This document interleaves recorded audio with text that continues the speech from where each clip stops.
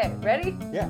Hello, everyone, and welcome to this episode of the Station Break Podcast. I'm your host, Cassidy Quinn, and we are coming to you from KGW TV in Portland, Oregon. Every Friday, we give you a behind-the-scenes look with somebody in the world of television news. And today, we have our first director on the podcast, Mr. Paul Kenny. How you doing? I'm excited because I don't really know a lot about your job besides when I hear you talk in my ear and be like, Right. Go! Okay, Cassidy, we're 10 seconds away from you. Right. So I'm genuinely curious.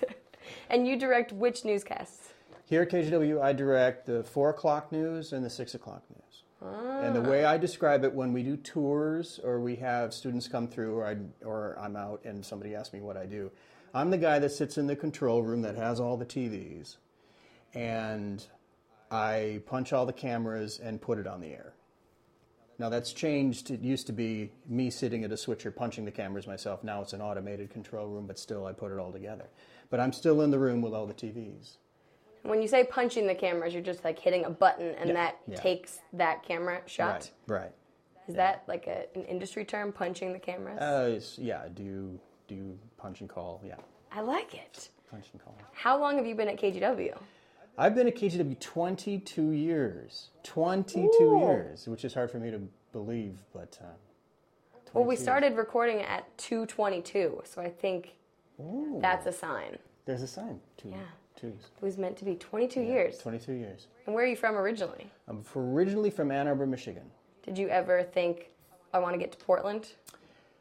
Portland wasn't even on the radar. I'm a Midwestern kid, grew up around the Great Lakes, lived in other cities as life took me around, and then ended up coming out here and thought I'd be here for a couple of years, maybe. And then look, here I am, 22 years. So you must at this station. Yeah. Were you ever at any other stations in town? Not in town. This is the only place. It's the only station I've worked at in town. I mean, once you get to Channel 8. Yeah. That's what everybody says, but a lot of the people on the podcast have, they shop around and then they get here eventually. Yeah, they make it. Eventually. I did work at other shops at another TV station in Michigan. That's actually where I got started. I worked there for 7 years, and also worked not television, but still production for about 2 years in between. Really? Yeah. Still production. What is that? Producing production. videos for producing videos for corporations. My brain went to still photography. Yeah, still photography. That sounds different. Right. Okay. What kind of videos are you making with that? Making corporate videos. So I worked for a shop that we did videos for Amway, Kellogg's, Upjohn Pharmaceuticals. Basically, when they needed a video produced, they came to us, and we would produce videos for them. Did you get free cereal? That's where my brain goes. I didn't get free cereal. But yeah. And I did not get free Amway products either. Interesting place. Or free pharmaceuticals. Free pharmaceuticals. No, I did not get free pharmaceuticals. Yeah, that doesn't sound very legal. What kind of random non-video related jobs did you have before you got into news? Oh, good question. I have worked construction. Oh. I did, the plastic cove base. I'm looking down at here right now, that stuff. Oh. I've worked in Dallas and San Diego, working construction, putting that stuff into towers and buildings during the 80s. It's part of the way I paid for college. And if you obviously can't see this, even if you're watching the video version, but you might also be listening to the audio version of the podcast, talking about just I guess it's like plastic, rubber along the floor. Yeah. What is the actual purpose of that? It's to keep things from getting nicked up.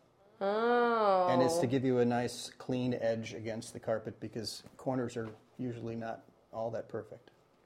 Wow. Yeah. And then what made you get out of construction and all that? It was to help pay for school, so I kept going in school. So you always wanted to do news-related things? No. As a matter of fact, my degree's in music. Music? I have a music degree. That's cool. Yeah. I started working in TV while I was still in school. And then graduated, and my boss pulled me into the office, and I was already directing, and he says, you want full-time and benefits? And I was probably the first music major to graduate with full-time and benefits. And, with my school. And you could have, if you kept going with just music professionally, you could have had the same title, a director, probably. Yeah, well, I'm a classical musician, and I played in a lot of orchestras. I've played, played since I was 16 in orchestras. What instrument? Violin. Oh, very classy. There's a little clip of me playing that lives on Facebook. I brought my violin in once, and Catherine Cook, reporter here at KGW, got the violin out, and she was playing my fiddle, and I played a little bit. Rod Stevens, photographer Rod Stevens. I don't know if you've had him on this podcast. We have not. We're supposed to, but photographers' schedules are all over the place. So whenever I try to schedule with them, they're like, "Just kidding, he's out. He's out of the office." Well, he got his phone out, and he recorded us. So there's a few seconds of me playing. KGW band. Yeah. What would the name be? I don't know. There are a lot of musicians here at KGW. There have always been a lot of musicians, mostly guitar players, like Steve Anderson, who's watching us and who used to work here. Yeah. Mike Wadsworth, producer, also was on the podcast. Right. We were disappointed he didn't bring his guitar with him. Yeah. You could have brought your violin. Yeah. The KGW band. I think we should work on that. When Reggie Aki was here, we were saying we should have a KGW a cappella group. Yeah, he could pull that off. Yeah. I could not pull that off. We even had a name for it, but I'm not going to say it because then someone's going to steal it and start their own news-related a cappella group. All right. Have you ever been fired from a job? No. Oh. No. Say that like, oh no. Surprise. Not I'm surprised. You seem surprised. No, I've never been fired from a job. Nice. Never been fired from a job. I mean, no. Huh. Interesting question. We ask everybody on the podcast, okay. And at the beginning of the podcast, most people were saying that they had been fired and had firing stories. Like Drew, I think, was working at a retired priest's home or something, and he fell asleep on the job. He was 15 or 16 and thought he fell asleep for a few seconds. It was longer. Well, I mean, if we're talking teenage stories, there was this. Okay, so anything. Anything. All right. I haven't. Well, I got a friend of my dad owned a small office building in Ann Arbor, and he wanted some. My dad, I think, was trying to work behind the scenes to get me some money, so I didn't have to keep coming to him. And my dad's friend, who had an office building, wanted somebody to mow the lawn. Of course, I go out there, I'm mowing, I'm edging, I'm trimming, I clean up the trees and the shrubs and the bushes, and I turn in a hefty bill after the first week. And the guy called and said, I just wanted somebody to mow my lawn. Oh. So that lasted 1 week. Because you were getting paid hourly? Firing, so it was hourly. Yeah. But, it's not like I sat there and siested. I worked. You were working. Yeah. He needed all the hedges trimmed. Yeah. But... Well, I'm sorry for your loss. That's okay. How old were you, did you say? Probably 14. That's awesome. Yeah. Those are the best firings. When you're too young, they don't even count. They don't matter. Right. So you, throughout your career, have lived in a lot of different places. Right. How do they compare to Portland? Do you have favorite places that you've lived?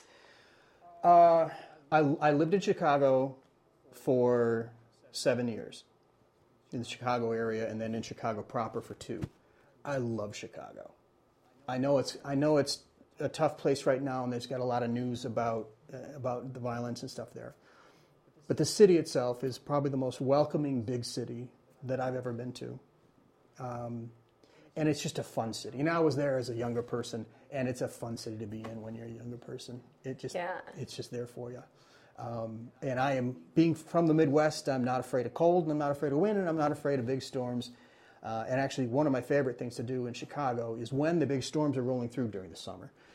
You go out on the beaches, and you pull your car out, and there's a park right up near Diversey. And you pull your car out there on the point, and you just sit there, and you watch the storms come in and engulf the downtown, and you can watch the buildings completely disappear as the storm rolls through. And it's buffeting you in your car, and then the storm will pass, and then the city will come back. It's really magical. Wow. Yeah. That was the best description. You should be on air. How did you decide when you started doing TV stuff when you were in school, how did you decide directing? What drew you to directing specifically? It wasn't decided. I didn't decide to do any of this. It just kind of happened. I was working at a station, a great station, Channel 3, WWMT in Kalamazoo, Michigan. And I started there doing the really basic stuff, running prompter, the very simple things. They were at a point then where they were losing a lot of people really fast. And so after being there just a month or so, the boss pulls me in and says, "We want you to run camera." Okay, I'm running camera. And he pulls me in a couple months later and says, "We want you to try TDing. Can you ever sit at a switcher?" And we sat down at the switcher and I punched a few things out. Okay, you're going to be TDing in a and it kind of went that way. And within a year, I was directing. Wow. Now, not that I was good, not at all. I really didn't know what I was doing. But it was just because they had so many people leaving so quickly that a lot of opportunities were there. And I was a warm body. So, boom. You had the skills on the resume. There we go. It worked out. Yeah. It worked out. What kind of skills do you think you need to have if you, obviously the technical side of things, once you learn, but just from the beginning, like I've talked to a couple producers on the podcast who've said they need to be calm and be able to stay calm when things are hitting the fan and just other little... Yes, you need technical. You need to know how the place works. This is a high-functioning factory, and you have to know what it is and what it means and what we're producing and the deadlines. One thing that's interesting is people come into TV stations. It's like a moving train, and people are kind of looking around like, "Don't you guys talk about what you're doing?" Like, no, we all pretty much know what we're doing, and we know when we're supposed to be there, and everyone just kind of shows up at the right time. We don't have to have people saying, "Okay, get ready, here we go," because everyone knows the news is on at 4. If you are okay in that kind of environment, it's a great place. It's a very active place. Things change in a moment. We all know that. You know that. Mm-hmm. Things change in a moment. You have to be okay with that. Certainly, yes, you have to be calm under pressure because things can go sideways, and news can break, and all of a sudden your resources are going all over the place, and important things are happening. And you have to be able to keep focused and keep a broadcast on the air. But most importantly, you need to keep your eye on getting information to the people at home, because that's what we do. That's what it's here. That's why we're here. Mm-hmm. So you direct the 4 o'clock and the 6 o'clock, and then is that the end of your day after the 6? That's the end of my day. I do other stuff before the newscasts. Right. I produce. I help resource stuff. I work on the archives. I brought my props.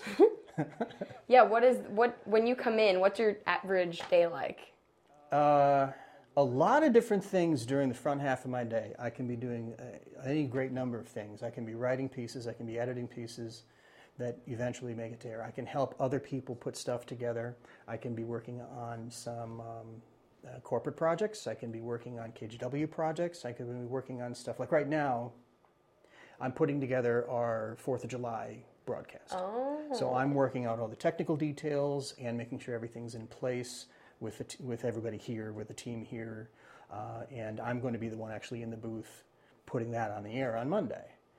So that's kind of the thing that I do when I'm not directing a newscast today. Putting that stuff together. If there's fireworks involved, like are there different things you have to do with cameras and everything because you're shooting a fireworks show? Are there multiple cameras? And we do send down multiple cameras we do the Fort Vancouver fireworks. We've done it for many, many years. And yeah, we send multiple cameras down there, and they have to be in their proper places so they have decent views of the fireworks. They can't be too close. But there's a lot of technical coordination because they put on a great show down there. And we have to make sure that we get their sound because the fireworks are synced to the audio and to all the songs. So we have to make sure that we are synced as well. So that what you hear at home is timed to the fireworks that you see on TV. Wow. Yeah. Well, as long as what you see on TV is better than all the horrible fireworks pictures people take on their phones, then I think you're good. And if the music is synced correctly. That is always the worst. I mean, that's I do it too. Of yours, yeah. I do it too. It's like, every year you try to post a picture of fireworks to Instagram. It never looks good. Yeah, it looks like a little... Yeah, or it's just a blur. Just like, I can assume that's a firework in the dark sky. Yeah. So what is it like when you're preparing for each newscast? Well, there are 65 people who work in the news. I think 65 people. Check with the boss on that one. I have no idea. But there are a lot of producers and a lot of managers and a lot of reporters and the anchors and the editors and a lot of people that you don't see. And we're all working on our parts of the newscast. And it's like a hive. Everybody's out there working on it together. We all have our part. And I just work the technical and make sure that the booth is, we're able to do the show in the booth.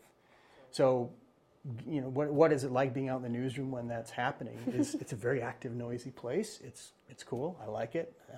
If I wouldn't have been in this business for 29 years if I didn't like that kind of environment. Yeah. Yeah. And your job is to, before each newscast, code it. Right. So that then it goes on air when you push the buttons. Right. You're like the DJ of the news. That's a good way of putting it. I'm kind of like the DJ of the news. Yeah, we run an automated system now so that I pre-code what we're going to do in the control room so that all the cameras and all the music and all the video plays in the right order. So that's how a newscast comes out the other side. So then what happens? If you get the newscast in order, then at 3:59, some breaking news happens, and nothing that is in the first block of your show is valid anymore. Then what do you do? We have super secret magic that only directors know about. Oh, that is the skill you didn't mention earlier, was the magic. Yeah, it's super secret magic. That's the answer. Yeah. Wow. Yeah, no, we take care of it. There are things we can do in the booth that if we You're the mafia, we take care of it. It's our super secret magic. Yeah, super secret magic. There's, pixie dust and wands involved and something like that. Is that stressful, or do you stay super calm? You're just like, oh, well, it's more breaking news. I'll explain it this way. When you're training a director, one of the things you look for is when that happens, when stuff hits the fan. Mm-hmm. How do they do? Are they able to get through it, get past it, get around the obstacles? What's working, what's not? What do we have, what don't we have? And they're able to keep a level head about it, mostly.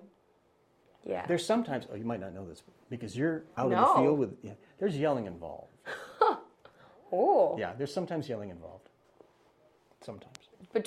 So who's in the booth? Yeah. You have a director, a producer, and a prompter. Prompter. Is that okay? But then in another room, we have a master control operator who makes sure all the live shots are in and where they need to be.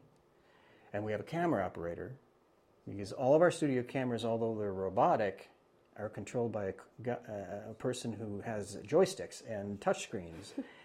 All the cameras in both studios, plus all the other cameras that we have around the room, are all controlled by one person sitting at a very complicated rig.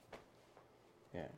Yeah, and then we have a person sitting up at feed point in the newsroom to make sure that all the video is in and everybody's lined up where they're supposed to be. It's a team effort. Yeah. It's a team. So when does the yelling happen? And are you like yelling at the producer, or you're just yelling at the screens in general? Sometimes not the producer. Everyone is trying to get through whatever it is. We're all trying to get through it. Yeah. Although if somebody's not paying attention, I might raise my voice a little to get them to pay attention. Well, and that happens because for all the people out in the field or in the studio, for all the on-air people and the photogs, you're talking, the producer and director are both talking in our ears at various times, That must be right? really interesting, because you've got one earpiece and a lot of people got access to it. Yes. You have a lot of voices in your head, don't you, Cassidy? Well, yes, that's another issue with my therapist. But, well, and it's hard because I think everyone's voice sounds different through, I don't know if it's in a microphone or just through the earpiece or what, because sometimes, I have no idea who's directing the show. I'm like, okay, I think that's Paul's voice, but it could be Brian, could be Chris, it could, like, I'll just assume, okay. So I never use anyone's name. I'll be like, hey, is someone there? Can someone hear me? Okay. Because I don't want to get the wrong name. I'll be like, Paul, are you there? And then Brian's like, excuse me. How dare you insult me? Yeah. You can't recognize my voice? Yeah. But so, are there different times when you hypothetically are talking versus the producer? Oh, it's complicated. Every shop's a little bit different as to who talks to the talent. Sorry, I don't mean to generically call you talent. Although you have great talent. Thank you. I I'm take going it to say as a that. compliment. We have it. It's just we've come up with our own way of doing things. Every shop's a little different, and it's just a matter of getting everybody ready to go. Stand by. Okay, you're about a minute out, 30 seconds out. So, okay, you're next. Then you hear the anchors, and that's when you know you're supposed to go. Right. One way to think about it is the director is usually busy keeping the show on the air at that moment, so the producer or other people are getting the live people ready and making sure everybody's ready, and then I just handle it while it's live. Yeah. Do people ever just not listen to you? Don't have to name names. I've probably done You'd have to ask them. I don't know. I might talk a lot, and there may be some people that just turn me down. I don't know. As long as you make your slot, I don't care. Exactly. Whether you're listening or not, as long as you make your live slot. And it's them that looks bad if they don't listen to you. If they're like not paying attention and you're going, stand by, they're like chatting, blah, blah, blah. And then the camera comes to them. You're on. Yeah. No one knows that it, That is one thing that I have never known is being in front of the camera all that much. Well, right now. That much. But, yeah, exactly. I have a little bit of luxury in that what I do isn't necessarily seen by millions of people. Right, but behind the scenes, if something goes bad on the air, it is all on you. Okay, I'll take that. As far as the bosses, I'll accept that. I mean, yeah. I'm just trying to put pressure on you. What else? Have you ever wanted to be on air? Did you ever consider that part of the... Not really. No. No, not really. You are a musician. You've got like the performer in you. There's that, that's a good point. There's the edge of the stage. And the edge of the stage, then there's the audience. I feel comfortable on stage as long as there's the edge of the stage. And I've got music in front of me, and I've got something to perform. This is more, I don't know, there's something different about it. It's a little more nerve-wracking. Well, you can't see the people. I guess if you have an audience, you can like gauge people's reaction immediately. Well, that's a good point because you actually do get that when you're a musician, and you can feel the audience. You can also feel when they're not quite with you. You can also feel when they're not quite with you. But that is a great feeling when you're on stage. Yeah. Yeah. No one sits and applauds you after your live shot or you directed the show. Live applause. We should have that. Just like sound effects, just in the control room. Just for you. A laugh track, which is an applause track. Yeah. So like when you're yelling, there's just a laugh track. It would be like a good 80s sitcom in there. Yeah. Yeah, with the canned laughter and the canned and we could have the doll moving. Could just like hire somebody, that's just their job, is to run the laugh track and the applause. Yeah. They could go like a live studio audience, like hold up the sign that says, everyone applaud cheer. Right now. Yeah, everybody cheer. Now you have this pile of props next to you because you're also in charge of all of the archives at KGW. So what exactly does that mean? The archives at KGW. KGW is a wonderful, quirky station because they never got rid of everything. We think we are the only station in the country, one of the only stations in the country, that literally saved every story that we've ever put to tape or film since the day we went on the air. Which brings me to my first prop. Here oh my gosh, is the news, the video that we used in the news from December 13th, 1956. This is the first reel of KGW film. Wow. That's the Can first. I touch it? Just don't touch the film. Touch that. I have to put it back down in the basement. Wow. Yeah, so KGW has every story we've ever produced. Now, not every newscast. We didn't record newscasts. It was... So that's a story? This is a few stories. I see 1, 2, 3, 4 splices in there. So, and most of it would be silent. This is 1956. Yeah. Most of it's silent, and it would be the anchor saying there was an auto accident at such and such and such, and there's a big clunk, and then you'd see some grainy black and white film while the anchor is talking. And then clunk, they get back to the anchor. The newscasts were only 15 minutes long once a day. They added a second newscast in the evening, and that's what this was. One newscast a day for 15 minutes. I can't even imagine. I mean, most of us wouldn't have a job. Yeah. Well, this is back in the day when TV stations signed off at the end of the day. So they'd run their news report at the end of the day, and Turn the power Then off. there's nothing on? There's nothing on. Wow. There's nothing on until no 6 o'clock in the morning. infomercials, No no, infomercials. It's just nothing, or a test signal. Yeah. Wow. Ask your grandmother or grandfather. Yeah. Yeah. I will. You know. That's So yes, interesting. 1956. That's one of my. I bring that out only every once. You're very special. I only bring this out because I'm honored. that's kept downstairs in the archives. And if you can't see it, if you're listening to the podcast, that's very small. It's a very small little Right. roll of it's about 5 minutes. tape. Five That's minutes 5 of minutes? film. Yeah. But then most of the other things sitting next to you are ginormous Ginormous. compared to now we have the little SD cards. Right, I know. The little tiny SD cards with 64 mega. I mean, good. Wow. Yeah. Okay, this is 1968 film, for those people that can see. This is when Robert Kennedy was campaigning here in Oregon. This is one of about 4 reels. We followed him for 30 days, and we have about 2 hours of the film of Robert Kennedy campaigning in Oregon. He lost the primary in 1968 here in Oregon. But obviously, when our folks then, this is not individual stories. This is raw film of him and his speeches and him on the train. They had the Beaver Express took him down to Eugene and stuff. The Beaver Express. Yeah, and we have Robert Kennedy campaigning. Unfortunately, sadly, I've got film of him getting on the airplane here in Portland after he had lost, and he was flying down to L.A., and he was murdered 3 days later. Wow. So we have some of the last film of his, and a few years, actually, when Obama was running the first time, one of Kennedy's sons was here, Max Kennedy, was here in Portland, and we interviewed him. Joe Donlin interviewed him, and we showed him the speeches. Because a lot of this film had never been seen. Oh my gosh. Because we'd shot it, we'd processed it, we aired some of it, but then he was murdered. 3 days later? 3 days later.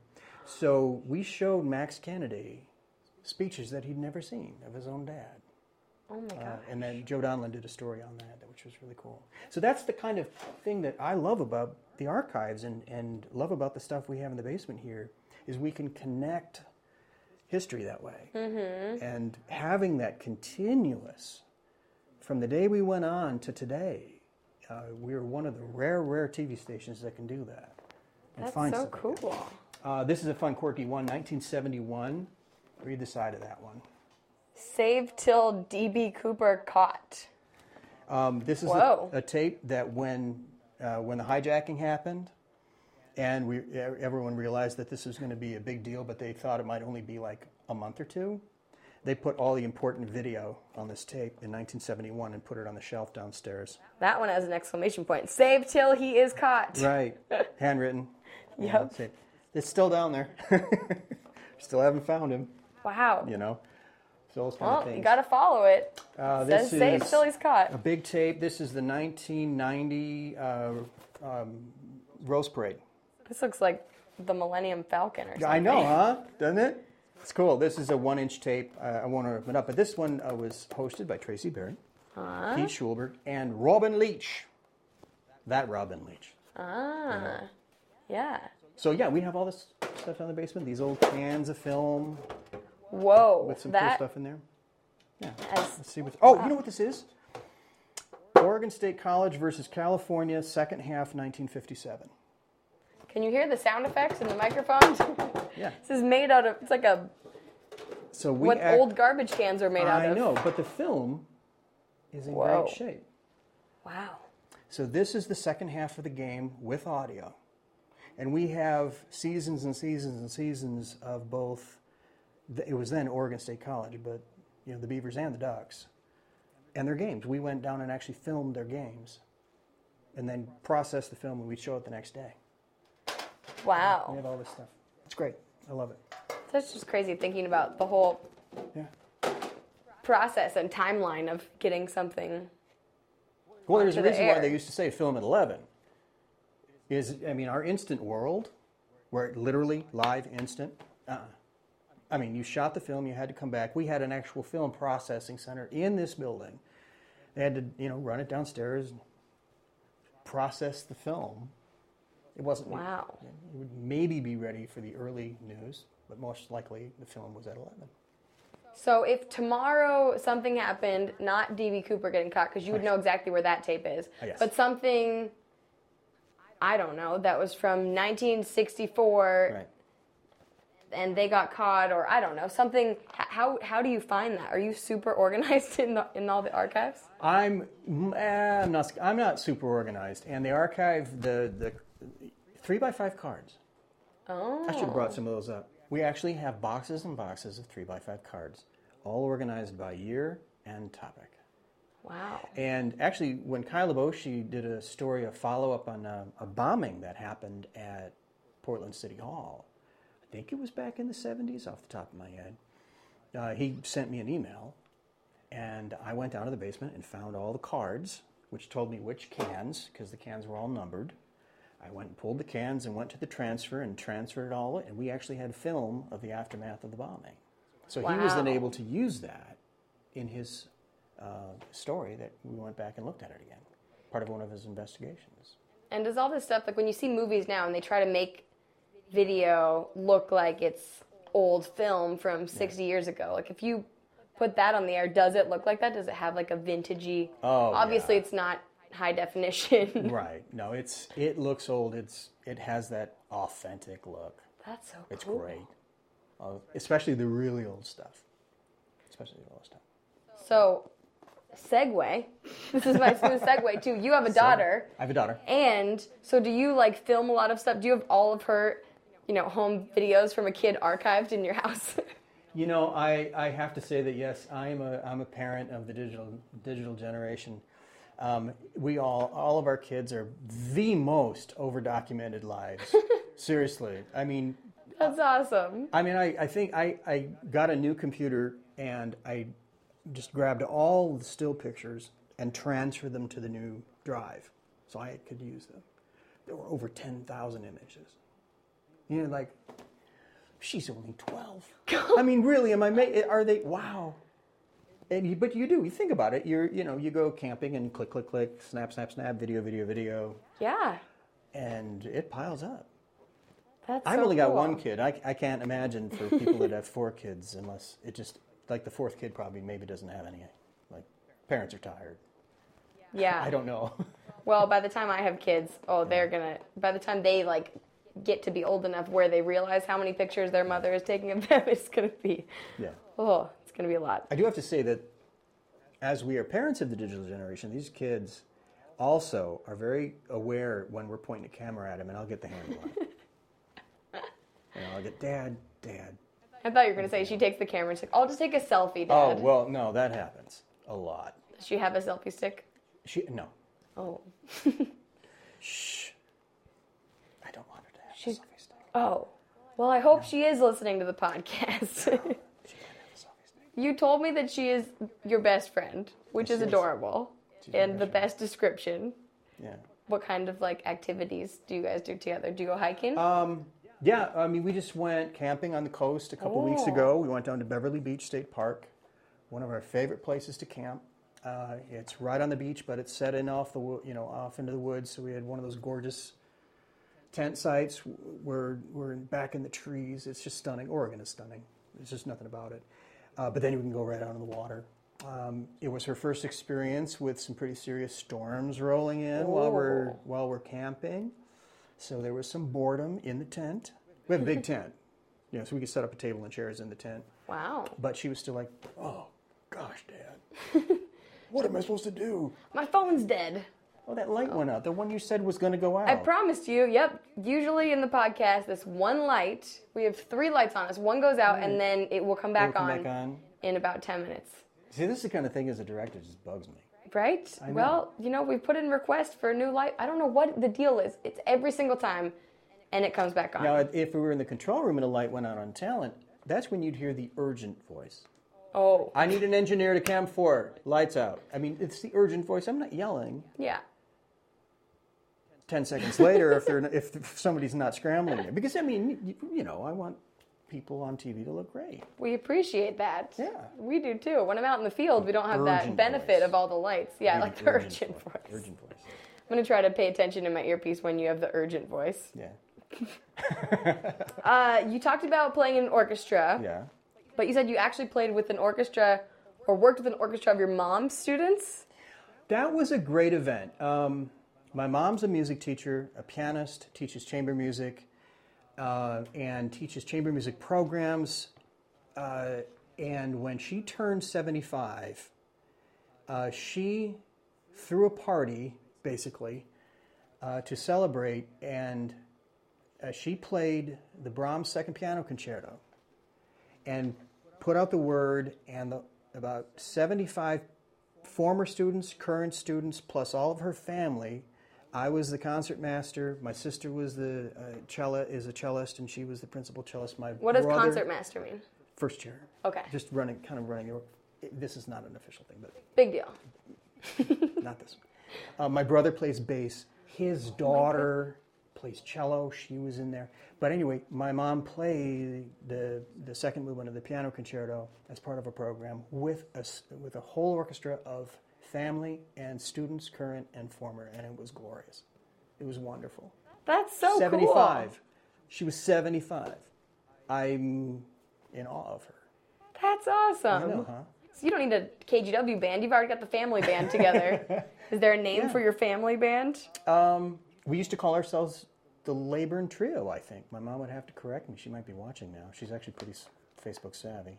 Is she? Yeah, she is. I hope she's watching us. I hope she's watching too. Because if you don't know, we now are live streaming on Facebook on the KGW Facebook page. Right. When we do the podcast, you can tune in and ask your questions. So some people are watching right now. That's awesome. We are getting some questions from people. Everyone says we don't like it. Just kidding. Just kidding. They're very nice. You've also played in pit orchestra for Broadway shows? Yeah, like when Broadway shows would tour through. When I was in Michigan, Kalamazoo, Michigan, like when shows would come through and they needed an orchestra or they needed a few other players. Also in college, our shows, I would play pit for. That's cool. That's cool. I love that. I was the guy in the pit. They always joked. I was the guy in the pit. Here's the conductor. There's the stage. I'd have my back up against the wall watching the show, playing. You know, it was by about the 38,000th rehearsal, you know the show. You know the music. So I'm just watching. I just loved it. Did you ever want to just go up on stage and start singing and dancing? Not that good. Oh. Not good at the singing, dancing part.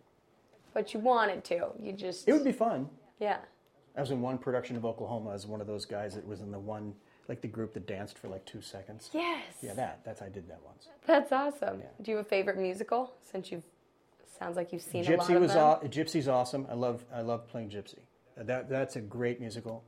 I like of the ones I've played. Mm-hmm. It's hard to pick a one. I know. I'm sorry. I was gonna say it's like picking your favorite child, but you only have one child. By the way, so. My daughter knows every line of Hamilton. She knows every part. She got a great voice. So from just listening to the soundtrack? Listening to the soundtrack and stuff. I bought her the big book that includes the whole backstory. It's coming to Portland. I know. She has absolutely given me directive that she needs 6 tickets for her and her friends. Wow. Does that include you? I don't know what her plans are. Well, she'll probably be 13. I think it's coming next year, so she'll be 13, you know. You can tell me. I mean, you were a teenage girl once. I was. Yeah. Like last year. No, just kidding. Not too long ago. I'll give that to you. Okay, am I going to be excluded? Well, if you, have you guys gone to musicals? Yes. Her whole childhood? Then I would think... I probably would have brought my mom. I used to go to musicals with her all the time. Okay. So. Yeah. But I remember one time we gave Christina Aguilera tickets to one of my friends for her birthday. Nice friend. I know. I was so mad. Generous. I did not get to go, but my friend got to choose. We were probably 10 or 11. Right. She got to choose an adult chaperone to bring with her. So it could have been a parent, whatever. She chose my mom. So then my mom got to go. They met Christina Aguilera. Wow. I'm that's not fair. You can't bring my mom and just rub it in my face. So. But you didn't get to go? If your daughter's listening, do not choose someone else's parent. I know I didn't get to go. But there's still a picture of my mom and Christina Aguilera and my friend Zoe. You're going to hold on to that one for a while, In my parents' house. You're going to hang on to that one for a while, aren't you? You know, it's just a sad moment. I know. It's okay. Sometime Christina Aguilera will come through Portland and we'll all make sure I get to interview her.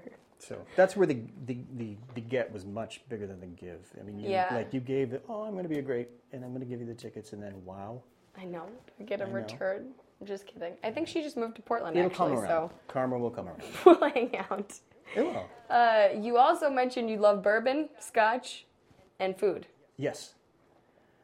Do you have any favorites? Because I did a little video, which a couple weeks ago, about National Bourbon Day, and so people were asking in the comments, what are your favorites? And I don't really have a good answer, because I like bourbon, but I don't know all of them. I don't spend money on a lot, like the nice ones.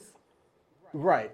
I don't want to, they're all really good, and we're in one of those towns where you can go into a bar that specializes in bourbon and try a lot of them, and it's just wild to try them. I'm kind of into ryes right now to add to the list. Oh. Michter's Rye is my new kind of go-to, but Knob Creek bourbon, very good, just to always have. It's kind of good, yeah. So many things. Ryes, bourbons, whiskey, we'll have to go on a scotch. tasting. That sounds great. We'll get a Podcast is over. right now, right before the 4 o'clock news. That'll be a good 4 o'clock news. I think we'd all tune in for that one. What kind of, do you pair your foods? If you like foods a lot, do you pair them with bourbons and scotches and ryes? Branch up north, I think it's north or is it northeast? Anyway, they do a great job of pairing bourbons with food because they've got a great kitchen and a great bourbon selection and beer selection. So they'll do pairings. I usually try to trust the people who are making the food to tell me what bourbon is going to go with it. Because it can be really shot in the dark. Mm-hmm. Get it? See what I did there? Sorry. Don't want to be doing shots in the dark. That sounds scary. Okay, now we have a few questions from the social media sphere. The first few are from Twitter. Okay. I'm not going to tell you who this one's from. Well, okay, have you been looking at your Twitter mentions in the last 24 hours? One. From a producer? T-Brad. Oh, dang it. I was going to keep it anonymous. Who's your favorite producer?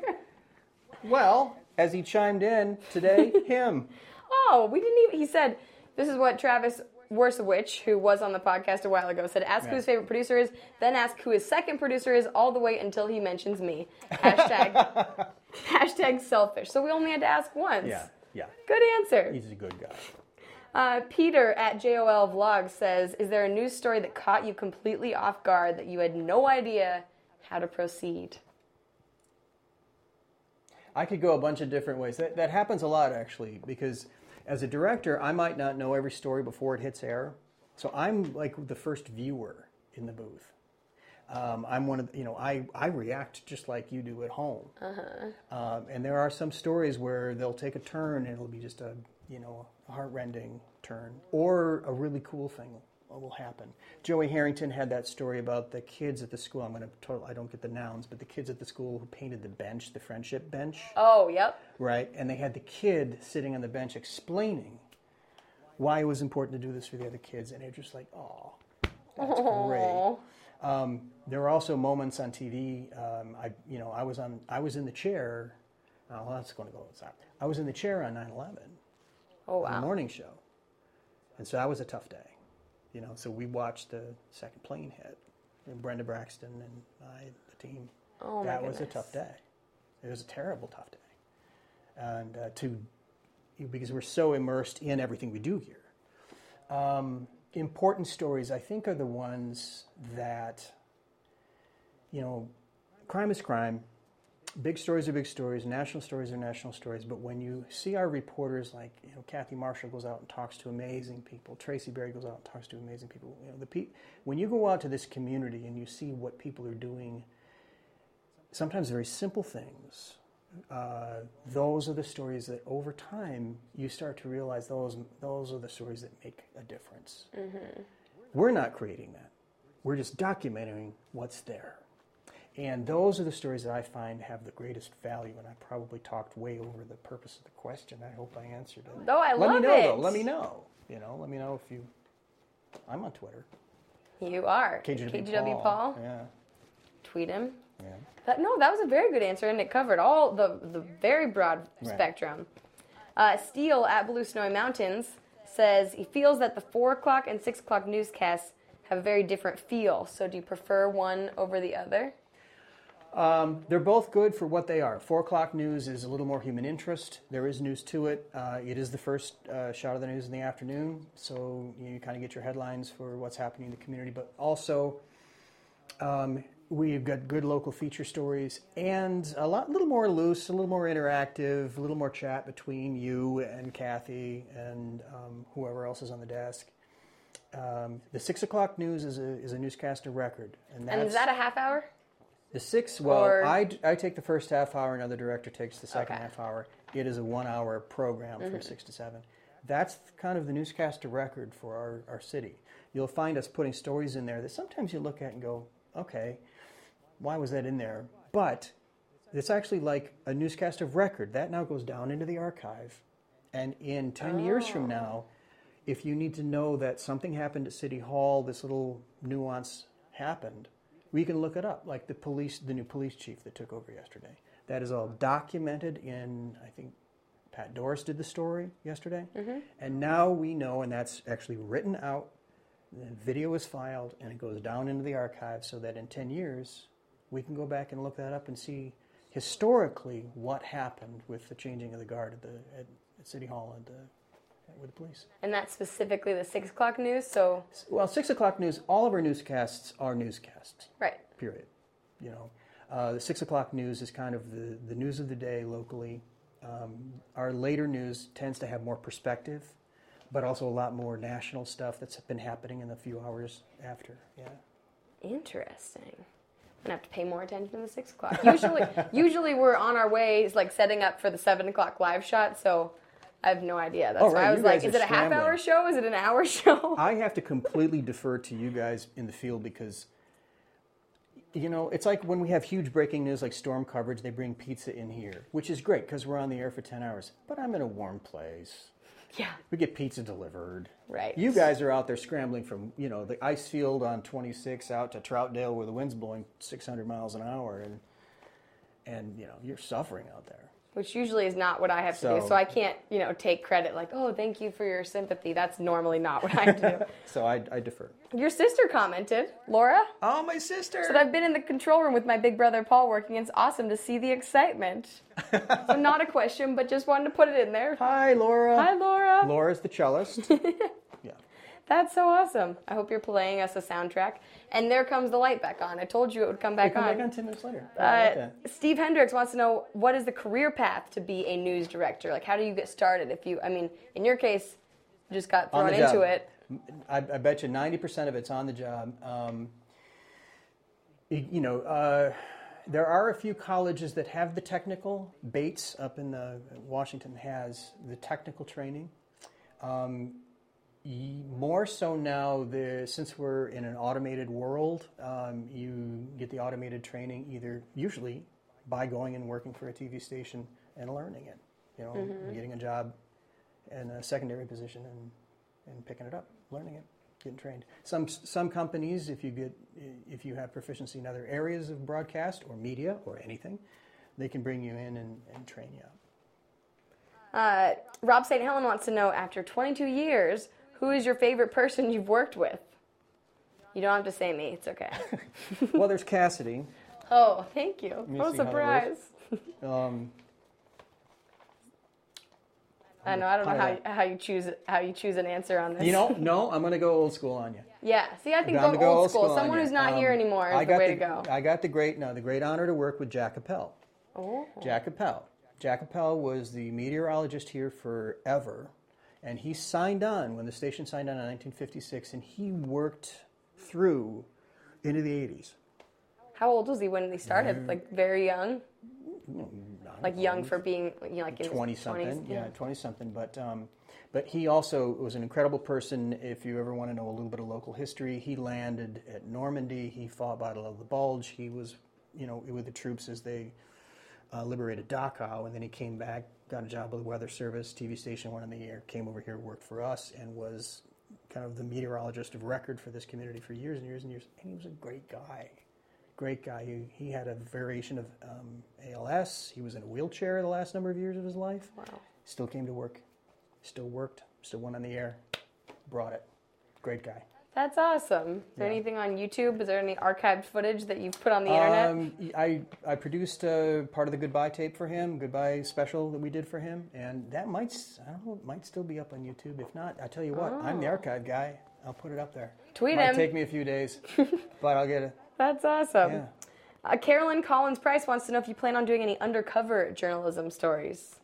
Ooh. That's not my realm. But KGW does have an investigative unit, Kyle Aboshi. Yeah, but he doesn't go undercover. Well, we don't know that yet.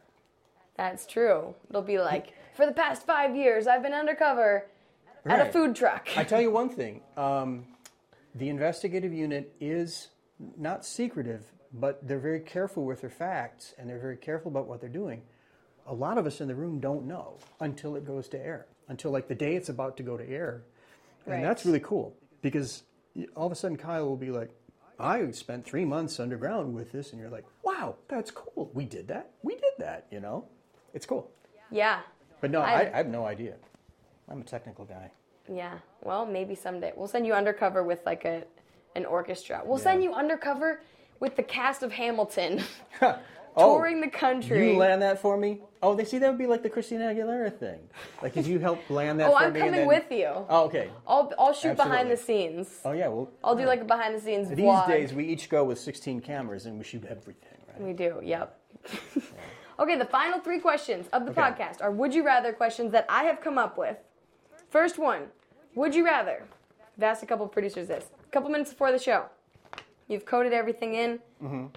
All of a sudden, it's gone. Not breaking news, just everything is gone. You mean like the system crashes? Yeah, system crashes. Okay.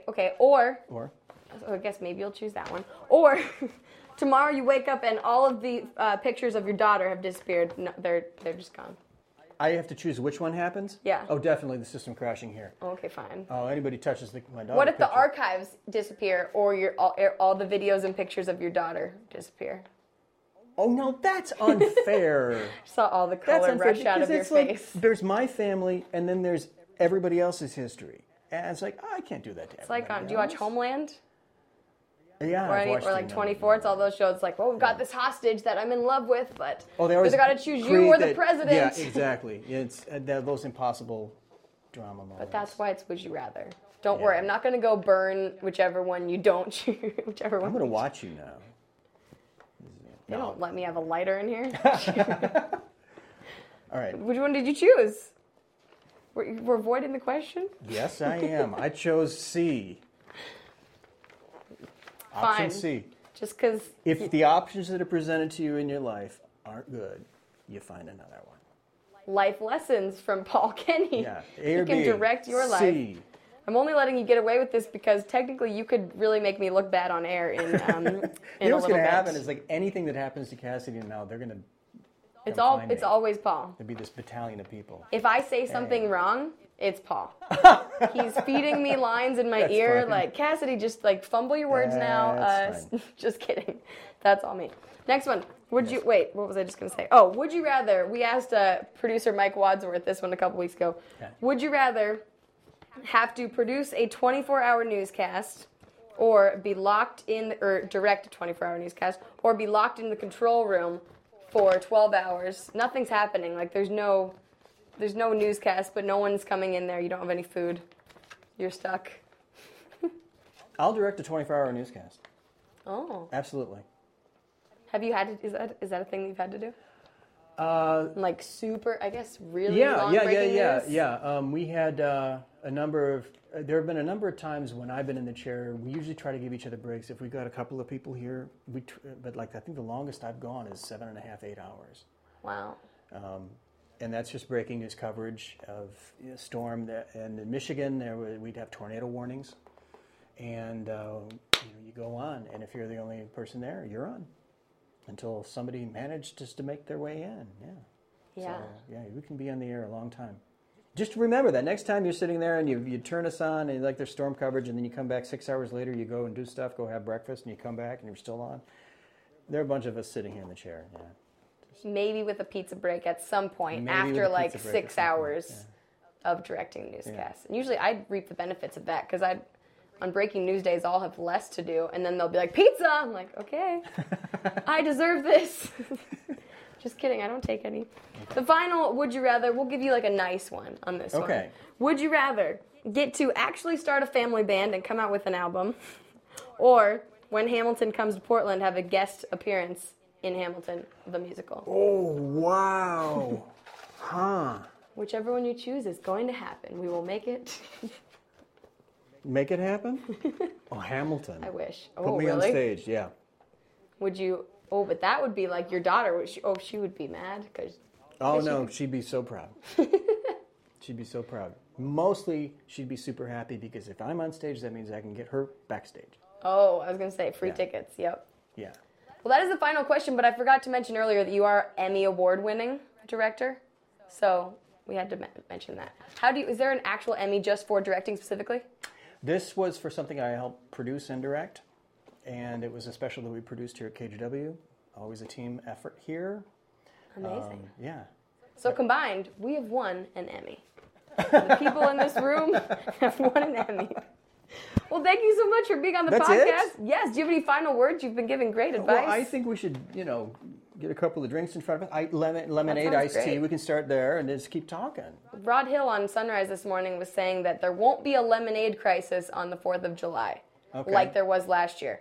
To which we all responded, there was a lemonade crisis on the 4th of July last year? I guess just because it was so hot out? I guess so. I guess it's his way of saying, yeah. No lemonade crisis. Rod's awesome. We like it. So we'll go have some lemonade. That's it? That's the podcast? Some bourbon. That is. That's all. And now I know. It's awesome. It's Well, gone thank you so for quickly. having me. Thank you for being on the podcast, and thank you everyone for listening or watching. Every Friday you can find this episode on SoundCloud and iTunes, the video version on KGW.com and on YouTube, and you can always tweet me at Cassidy Quinn with the hashtag StationBreakKGW if you have a suggestion of who should be on the podcast next or a question you want to ask them. Thank you, and we'll see you next week. How do you remember all that?